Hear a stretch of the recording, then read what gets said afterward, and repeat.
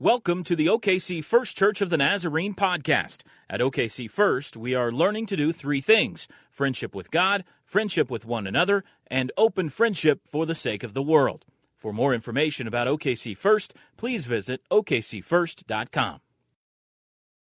We are still in the season of Lent, the fourth Sunday in the season of Lent, and we are doing all the Old Testament texts, and it seems to have come time and again back to this place where we find ourselves talking about Moses and Moses preparing the people to be in the promised land. Well, today we finally go across the river and we're in the promised land.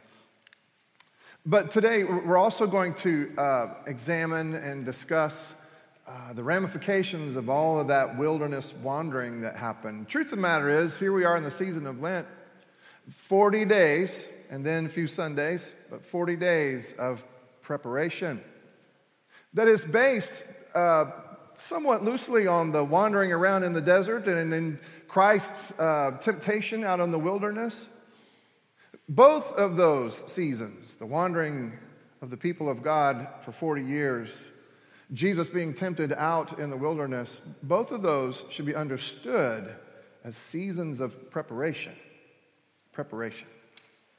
The season of Lent is a season of preparation. Now, we do a lot of looking in the mirror, and we should. It's the right thing. A lot of looking in the mirror during the season of Lent, and I am saying to you, week in and week out, you've got to cut away the dead weight. Cut away.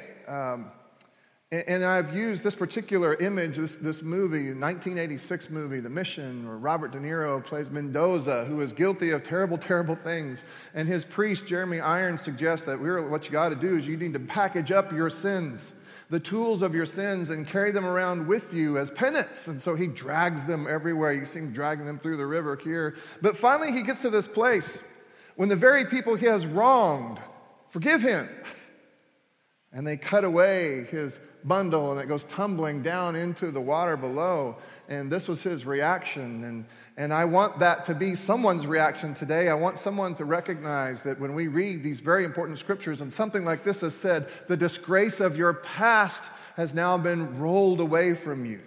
I want someone to hear echoes of the verse that says something like this, that God separates you from your sins as far as the east is from the west. And I want there to be somebody in the room today that says, I need to be separated from the person that I have been. I need to be separated from my sins. I need to be separated from the reputation that I built because I am that sinful person. And if you're telling me today that this God has the capacity to see me as something other than my sins, if you're telling me today that I can be separated from those sins, I'm going to receive that as good news. You're in luck. There is that good news. You can absolutely be separated from your sins. I can promise you that the God of the universe has in mind that God would see you as something other than the mistakes you have made. And all God's people said, hey, no, that is really, really good news and not the end of the sentence. It is true. It is true, and a lot of times it feels pretty good, and sometimes we do just stop right there and say, okay, let's stand and be dismissed and leave here knowing that you are no longer seen as your sins, for your sins. You are no longer seen by God as that guilty person who. Sometimes we just stop right there, and sometimes that's okay. Today, we say that. God has rolled away from you the disgrace of your former way of life. Comma, and there's more. Kind of like there's more in a season of Lent. If we get to the end of the season of Lent and all you are is convinced of your guilt, we haven't finished the sentence. If in your Christian life you spend 100% of your energy not being bad, or 100% of your energy being forgiven for being bad, and it stops right there, you need to save some energy for what's next. It is that. It's more than that. Comma, and. Not comma, but, as if somehow that first part's not true, but comma, and. You see, the season of Lent, historically, the origin story of Lent, is that it was a season of preparation for those who would be baptized. But baptism, in and of itself, is not a destination.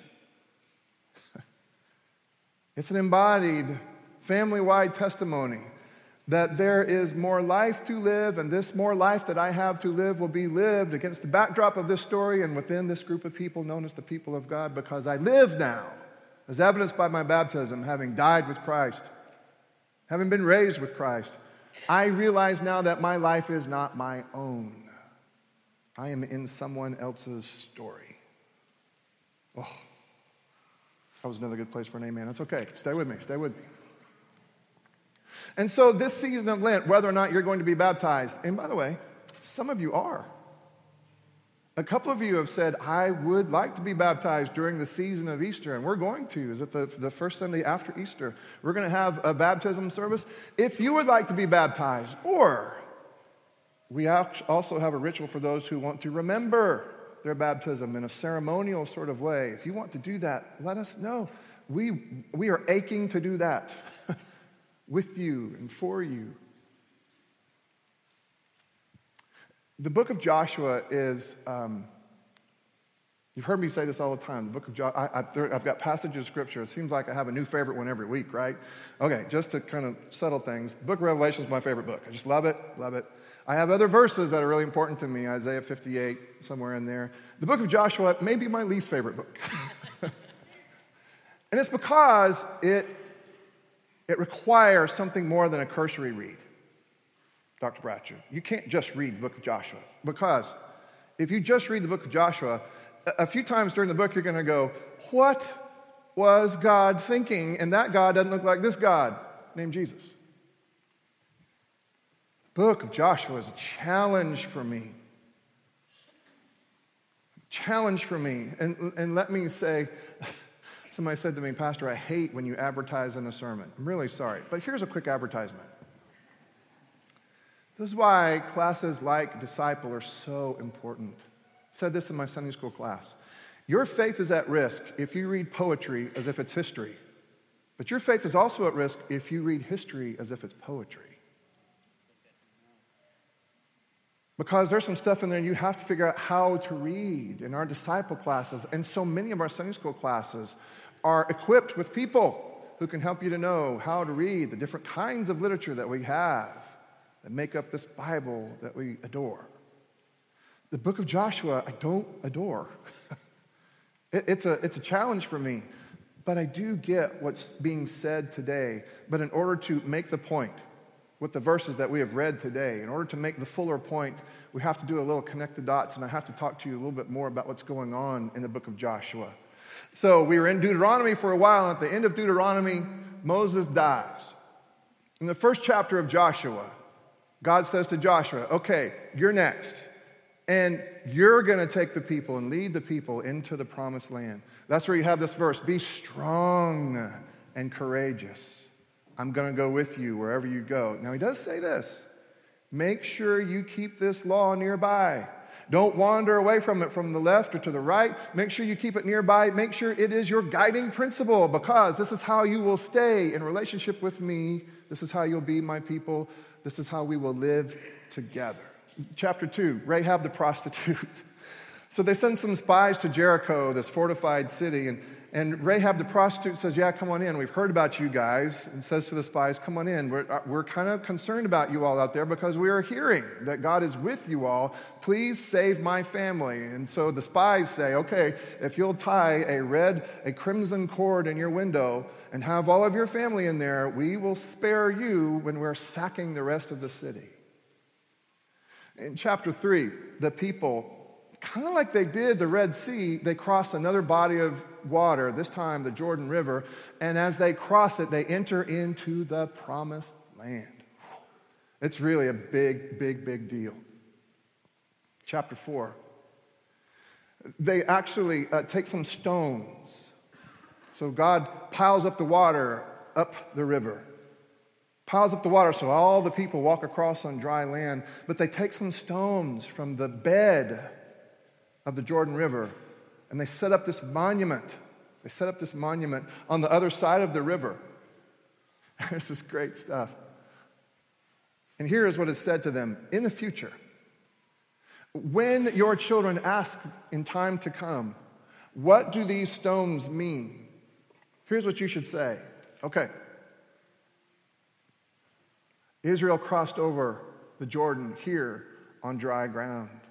And then they say it again. They say, okay, but here's the thing. Make sure, for the Lord your God dried up the waters of the Jordan for you until it crossed over, as the Lord your God did to the Red Sea, which he dried up for us until we crossed over, so that all the peoples of the earth may know that the hand of the Lord is mighty, and so that you may fear the Lord your God forever. In other words, remember these stories and remember to tell these stories. Man, we've said that a lot this Lenten season. Remember to remember, don't forget to remember. And as you tell these stories, tell them in ways that inspire people to stay in, stay involved, and hear this, stay obedient. And stay obedient. And then you have chapter 5. I'm really glad it's not Kids Sunday, because there's a cringe-worthy moment or two in Joshua chapter 5. Another reason I'm not super thrilled with the book of Joshua. Because as it turns out, according to the first part of chapter 5, the people of Israel, as they wandered, were disobedient. They stopped being the people of God in so many ways. Though God continued to care for them and maintain God's promise for them, the land, and God stayed in covenantal posture with them, though they would wander away from God and wandered for a long time, they were no longer the people marked by God. And there's another way to say that. They no longer circumcised anybody because that was the mark of God. The mark that would distinguish this people from another people. The mark that would distinguish the people of God as the people of God. They wandered around for so long. Hear this. All of the warriors who remembered captivity back in Egypt, they wandered around for so long, they all died. They all died. All of them. And so you have this whole new crop of people, this whole new crop of men, this whole new crop of warriors, but now you have all these people right here, now in the promised land, ready to launch into this effort of being the people of God, but they were not marked as the people of God. And so in the first part of chapter 5, all of them, all of the warriors, they go somewhere else. Grown men, they go somewhere else and they're all marked with circumcision somewhere else. Again, with the message being loud and clear, okay, now again, you are my people. You wandered around for a long time. You didn't do well. I cared for you when you were not loyal to me. When you practiced infidelity, God said, I was practicing fidelity. Through all of that, I stayed with you and still brought you to this place. You did finally cross the River Jordan. And though you haven't been people marked, now you are my people as evidenced by the mark. Scripture says this, I think it's a hysterical line, and it goes something like this, and then they had to heal for a while. Well, yes, I'm sure they did. And then God outlines a very important series of steps by which they would not just commemorate the day, but rehearse their posture. It's a really important line. The rituals that we undertake as the people of God. We aren't in those rituals just commemorating a moment. We are, but it's more than that. We are commemorating the moment, hopefully discovering sacred sacramental moments, but we're also rehearsing a posture. This is where we pick up our verses. Okay. You are marked. You again can demonstrate, even physically, that you are my people. Today, and here's that part we talked about right at the beginning, I have rolled away from you the disgrace of Egypt. Gilgal means wheel. So it's easy to see here that something gets rolled away. And here it is. This is where God separates the people from the people that they used to be. No longer are you the slaves. No longer are you the former slaves. You are the people of God, ready to settle the land that God promised as an inheritance to you. You are ready to take up residence in these lands and be the located people of God. Oh, that's good news, good stuff. They didn't separate the Passover. They didn't celebrate the Passover either, but now they're asked to do this, to remember the stories, that they're not just commemorating the moment, they're rehearsing posture, a posture of obedience and fidelity. Let's remember and celebrate what God has done and what God has been for us so that we can now live in grateful response lives of fidelity. While the Israelites were camped in Gilgal, they kept the Passover in the evening on the 14th day of the month in the plains of Jericho, and they celebrate Passover, the Jewish people do, and during this time every year since. Okay. And then comes a very important part that I believe is an interpretive lens that helps us to read all of the book of Joshua. And it's this very odd scene. So right after they go through the verses that are actually our preaching text today, they do these things. The manna stops. You're no longer wanderers in need of manna. You are now located and settled in the promised land, and so eat the food that's been cultivated and grown here. You are now farmers. You are now citizens here, so eat all this food. You don't need the manna as if you were wandering people anymore. You are marked as my people who live here now. Live accordingly. In other words, they heard this from God all along. They heard this, and see if this is familiar to you. God's mind about the people of Israel, God's mind about them was made up. God is on their side. God was on their side. God is still on their side. God claims God's people. God is on our side. That's another good place for an. Okay, God is on our side. But then this commander of the army of the Lord shows up. Joshua looks up, and he saw a man standing before him with a drawn sword in his hand. And Joshua went to him and said to him, "Are you one of us? Or one of our adversaries?" Pretty sure Joshua also had his hand on his sword, ready to go, right? The man said, "Neither." In fact, probably what he meant was, wrong question. Neither. But as commander of the army of the Lord, I have now come. So when asked the question, hey, are you on our side or not? Asked Joshua.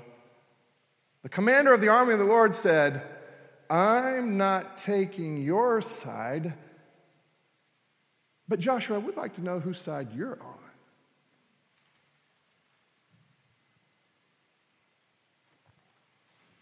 Man, the people of God have this terrible way of doing this, and again, especially during this season. Everybody claims that God is on his or her side. Have you noticed that? Well, I'm telling you every Sunday. Hear me. I'm telling you every Sunday, and I hopefully you're writing it down in ink. God is on your side. God has chosen for you. In fact, I don't know if this is a good question anymore. Is God on our side? No, God is on your side. The better question is, are you on God's side? The commander of the army of the Lord shows up.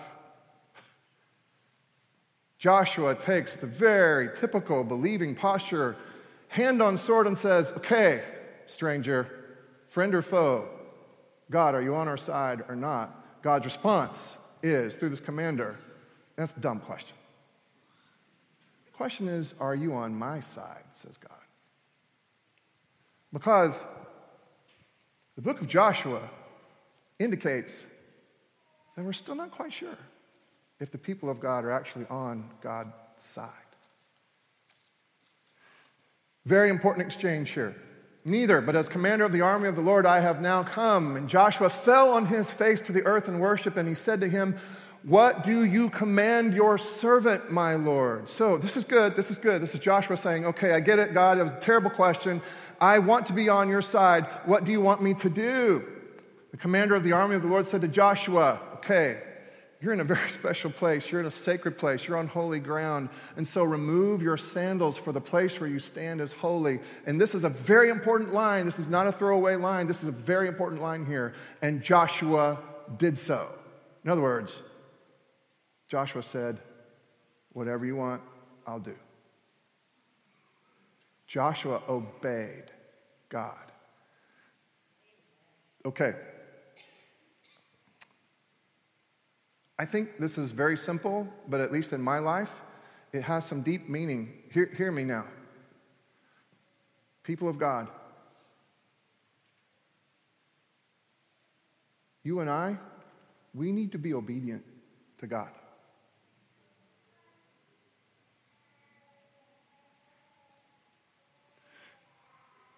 It is good. No, it is great. It is life-giving when we can say to one another and rehearse for one another the stories that allow us to understand that God has, in fact, in the hugeness of God's heart, forgiven us and separated us from our sins and even the ramifications, the eternal ramifications of our sin, as far as the east is from the west. But the story and the sentence doesn't end there. Now, obey.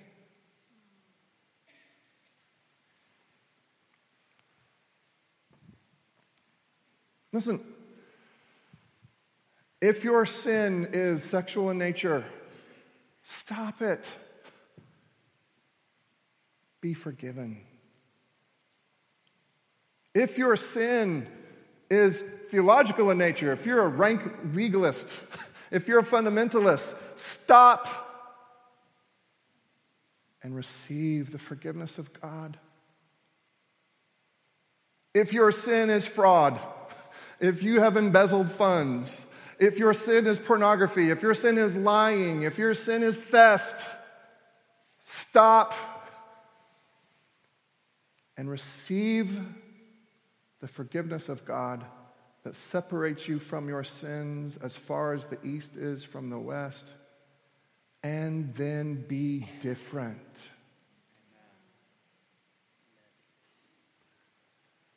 It's a little bit of a theological discussion we're having here now, okay? The height of faith is not just that we would be forgiven for our sins. That's really good. It's that we would be changed into Christ-likeness. And the forgiveness of our sins is, in fact, part of that, but lots of people stop right there. Lots of people are satisfied just to have been forgiven, relieved of the consequences of my sins, at least the eternal consequences. Dietrich Bonhoeffer called that cheap grace. I'm going to claim the forgiveness, but not the responsibility that comes with it, the new life that comes with it. Sinners like me, Lent is a time to draw targets on those places of sin in our lives.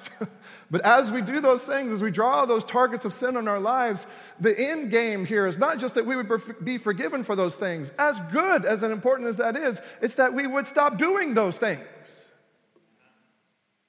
and be saved and salvaged for the life that God dreams for us. Hey, we are not just saved from something. We are saved for something.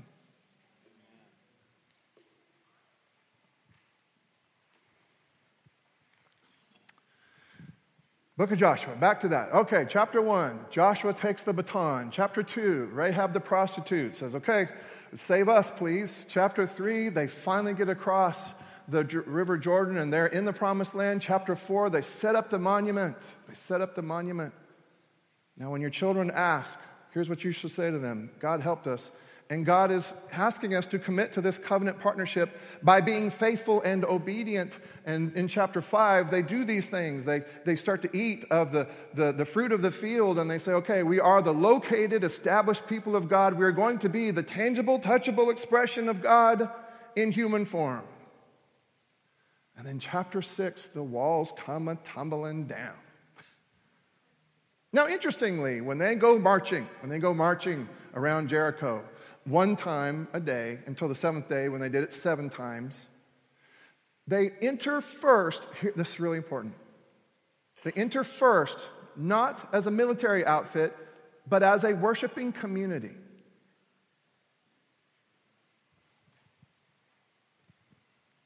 No? Okay.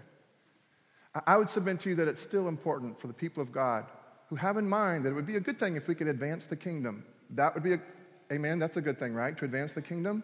We do so best when we are first and foremost a worshiping community. God fights for us. God fights for them. And God wiped out the walls. According to Scripture, they tumbled all the way down to the ground, flat. And the people do, in fact, go in, and they win. Now, we can talk another time about why this story may actually be disconcerting. But here, this is what you're supposed to hear today. They were obedient. They weren't just separated from their past. They had fully leaned into their present and their future by being the faithful and the obedient covenant partners of God, and God, sure enough, goes with them, and nothing stands in their way. Nothing.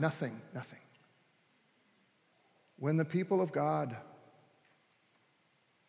are not only separated from their sins, but when the people of God lean into the covenant partnership with God and are people of faith and obedience and fidelity, hear this, nothing stops us because it's God's mission and God's movement. Until we mess it up. In chapter 7, you see disobedience on display. So you had great obedience on display in chapter 6 and chapter 7. Having won this incredible victory, stupid Achan goes and he gathers some silver and gold and he hides it when he'd been told expressly, do not do this. But Achan did it anyway. And Achan guides the people in the wrong direction. And now after winning this incredible battle, they can't win a skirmish in the next chapter. And God comes to Joshua and says, here's why. I asked you whose side you were on, and you said you're on my side, which lasted for a day, a battle. And then you left my side. And when you leave my side, you can't win. Hey, church. If we leave God's side, we can't win. How about this? History is pretty clear. As we have left God's side, we haven't won.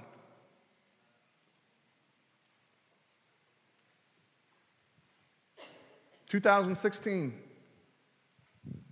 we are unstoppable as long as God fights for us and we participate in the mission and the purposes of God by our faithfulness and our obedience. 2016, when the people of God, and look around, there's evidence, when the people of God leave the side of God, even if they're still calling it godly, when the people of God leave the side of God, defeat is in their immediate and their far future.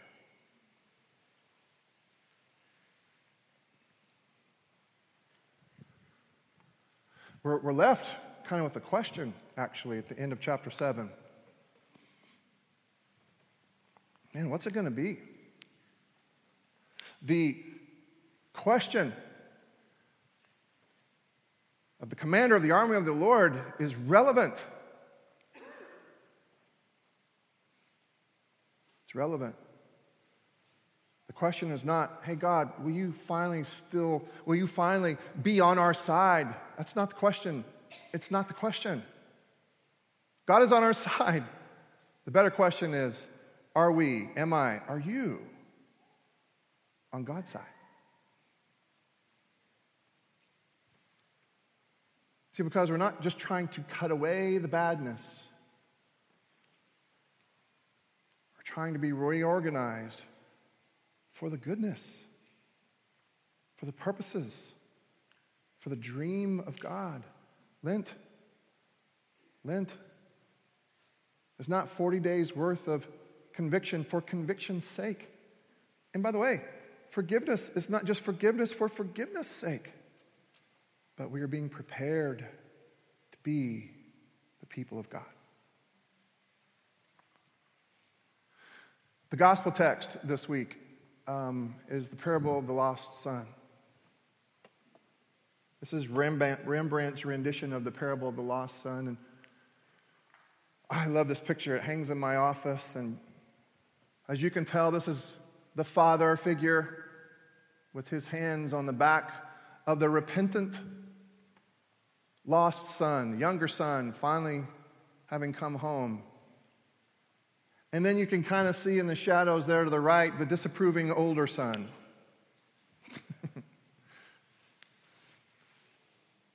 And if you read the parable, you see something really interesting. The lost son who's been outside comes inside. And we still have questions about him, but the lost son who's been outside comes inside. But the oldest son who's always been inside seems to walk outside. And there are questions that hang in the air at the end of this parable. I think sometimes we tell this parable, and because we're so addicted to 30-minute shows or hour-long shows with a happy ending, we sort of supply the happy ending at the end of this particular show, but it's not there. Because what we're left with at the end of this parable are some hanging questions that we all have to consider and I guess ask and answer. Because we don't know about the younger son. Hey, if you're a prodigal here today and you've come home and you have experienced the celebration of your coming home and your forgiveness, God be praised. Welcome home. Now what?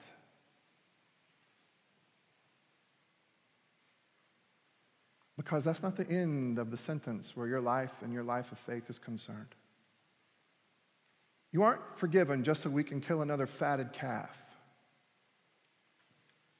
You're forgiven and restored so that you can be a son in the family, ongoing.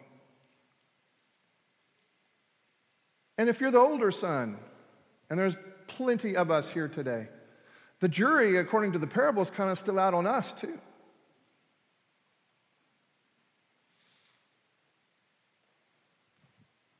Turns out God is not just after our behavior modification. God is not just after our good behavior. It turns out God wants to know if we're in or not. The Father clearly articulates, boys, younger son, older son, the Father clearly articulates, I'm on your side. What we don't know is if the sons will remain at the side of the Father.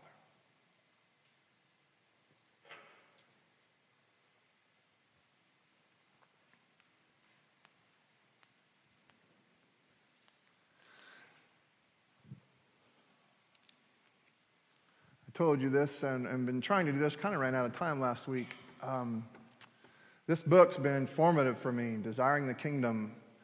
James K.A. Smith says, we're always being liturgized towards something. There's all kinds of different liturgies that we participate in. Sometimes we know it and sometimes we don't. Sometimes we are shaped to be shoppers, is the example that he uses most famously. And he suggests in this book and in the next one that we need different liturgies. We need different liturgies that will shape us back toward God's dream for the people of God so that we can be something more than just forgiven, so that we can be active. Hey, let's fast a meal on Friday. You choose the meal, but don't just skip a meal, okay? If you're going to fast the meal, spend that time praying. And if you don't mind, I'd like to give you something to pray. Especially if you understand yourself to be forgiven or freed. I'd like for you to pray this prayer. God, as a person forgiven or freed, help me understand, freed for what?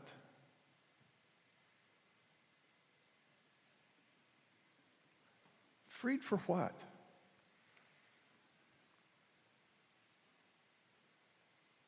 Let this be your prayer. Now what? John's not very poetic, actually. We were hoping for something that rhymed and was more beautiful than that. But I don't know if we have a prayer more important than that. God, having been freed and forgiven. By the way, you're freed and forgiven. Now what? What happens if you set aside some time and you pray that prayer? Freed for what? What if you rehearsed in your mind this scene, this man, this commander of the army of the Lord striding up to you, sword drawn. Sometimes we are the people who ask, God, are you on our side or not? When in reality, God wants to ask us, hey, church, are you on my side or not?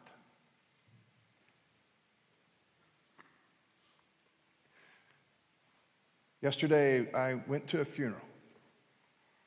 It was the father of one of Drew's basketball teammates who died well before he should have. It was tragic. And at several different points along the way in the funeral, a very good question was asked. Hear this. A very good question was asked. Here was the question. People still alive in the congregation, have you made the decision that secures your eternity?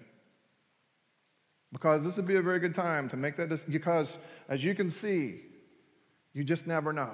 You just never know. Hear me say, I think it's a good question. And perhaps every moment is a good moment to make a decision to follow. And. Not just for your eternity's sake, but for your Monday's sake.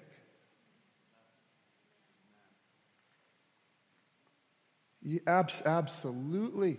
And my hope is that there were tons of people who stayed after the funeral and found somebody to talk to and prayed through. There's something we don't say a whole lot. They prayed through and were able to make the decision that does have something to say, because you know this, right? The decisions that you make today do have something to say about your eternity. And make the decision to be on God's side, whatever that means, for Monday.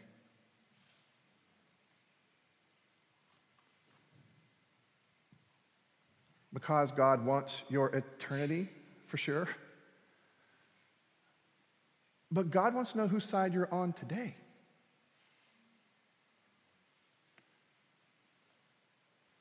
Because you aren't just forgiven and freed from, you are forgiven and freed for. If you're helping us today, would you please come and gather?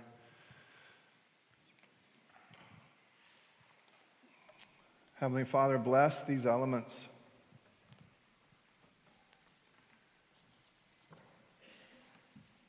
Bless these elements, God, and remind us as we partake, as we participate. Remind us, God. Just like the bread, it is your hope that we would understand ourselves to be taken, blessed, broken, and given. God, remind us as we eat and drink that we are not just celebrating our forgiveness. Remind us to celebrate our forgiveness. Week in and week out, God, help us to celebrate our being forgiven as evidence by the broken body and the shed blood. Broken body and shed blood of the one who continues to invite us back to this table.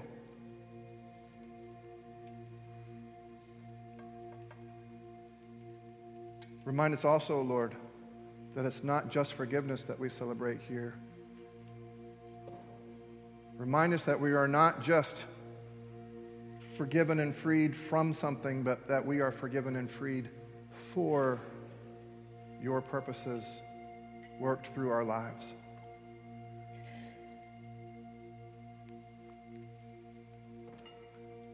In a moment, I'm going to ask you to stand. I'm going to ask you to stand and exit your pew to the left, and then to come forward. Come forward with your hands cupped to receive these tangible elements of the grace and the hospitality and the forgiveness of God. Just know that it doesn't stop right there, that these elements are also meant to shape you for whatever's next. And I can promise you something's next. Something's next. You'll be handed a piece of bread, and someone will take a piece of bread, break it off, and press it into your hands and say, this is the body of Christ broken for you. And you can even hear it right then and there. This same God loves me and forgives me, though I am the one doing the breaking. Don't eat the bread just yet, though. Dip it into the cup held right there. When you do, that person will say, and this is the blood of Christ shed for you. You can hear the love. You can hear the forgiveness in it even then. Then take and eat.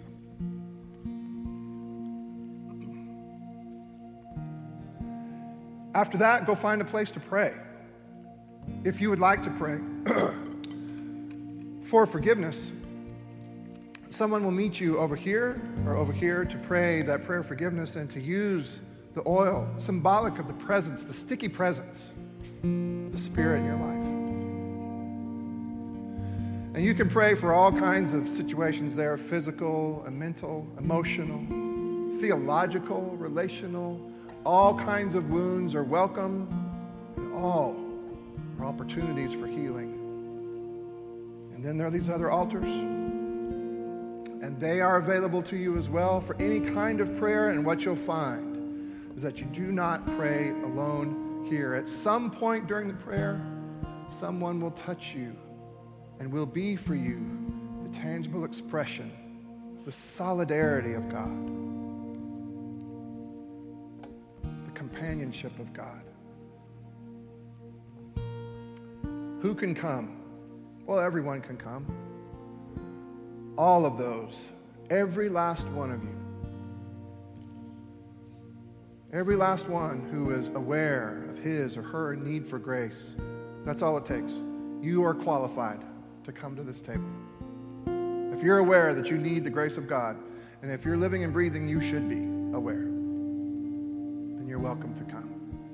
If you can't come to us, then Jason and Katie will make their way to you. It was on the night that was portrayed that our Savior took bread, blessed it, he broke it, and he gave it to his disciples, saying, "This is my body now broken for you. Every time you eat of it, remember me." Later, after dinner, he took the cup, and he held it up before them, and he said, "And this is my blood, the blood of the new covenant. Every time you drink of it, remember me."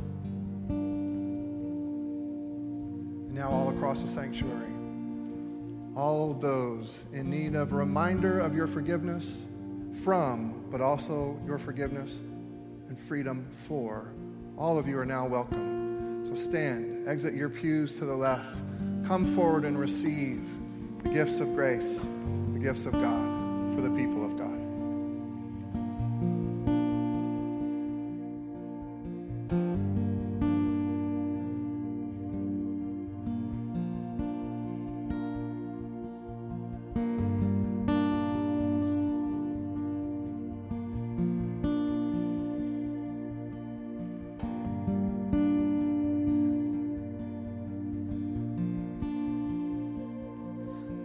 These pieces broken and scattered, in mercy gathered, mended and whole, empty-handed but not forsaken. I've been set free, I've been set free. Amazing grace, how sweet the sound that saved a wretch like me. I once was lost, but now I am found. Was blind, but now I see. Oh, I can see you now.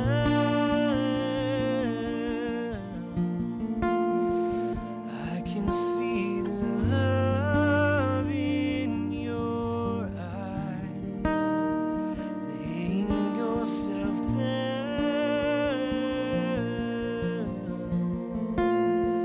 raising up the broken to life.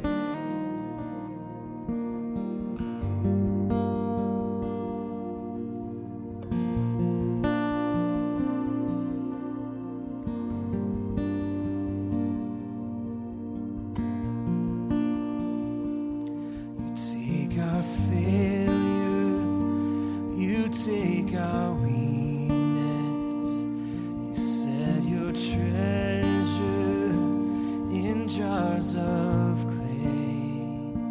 So take this heart, Lord, I'll be your vessel. The world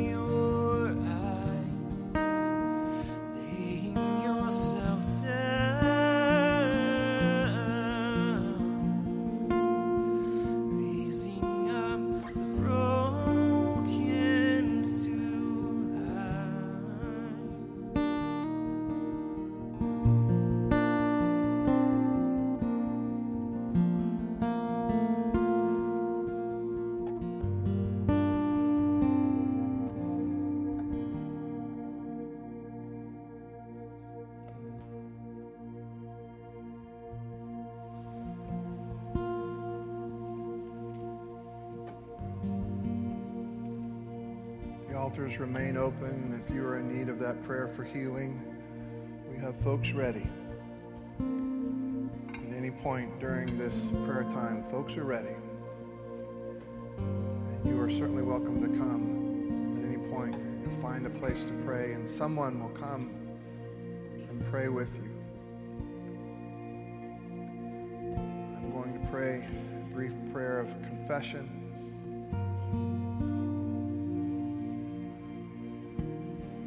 Prayers of intercession, and we will close with the Lord's Prayer today.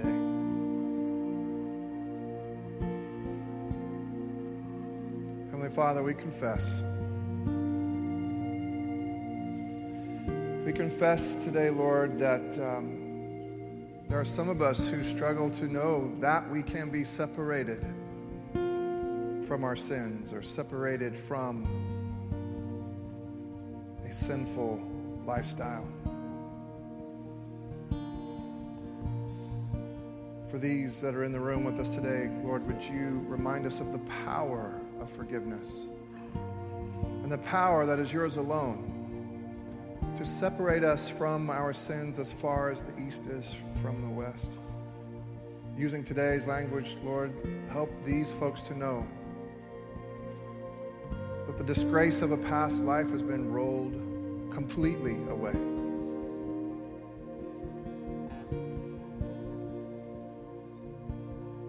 And Father, we confess too that there have been times when even as we have accepted and celebrated this forgiveness, we have forgotten to ask what was next. There have been times when we have reduced our faith and our Christianity to the freedom from something, and we've left the other questions unasked. God, help us to ask the question of what's next. Give us enough grace to wonder what it is that we have been freed for.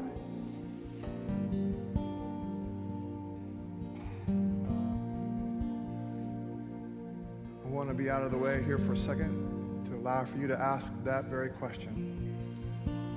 God, understanding myself is forgiven, and you are. Freed for what?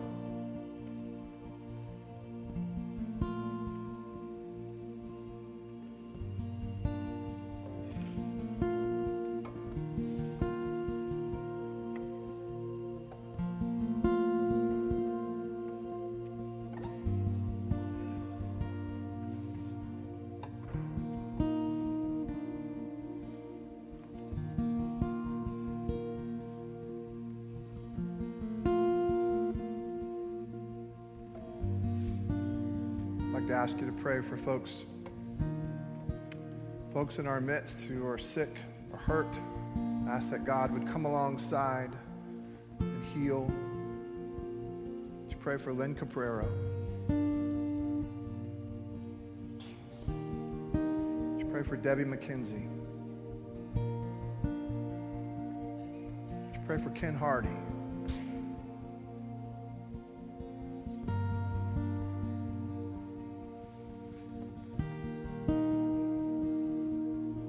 Pray for that person that you know that perhaps no one else here would know, that person who is suffering, isolated. Would you pray God's healing touch in that situation as well?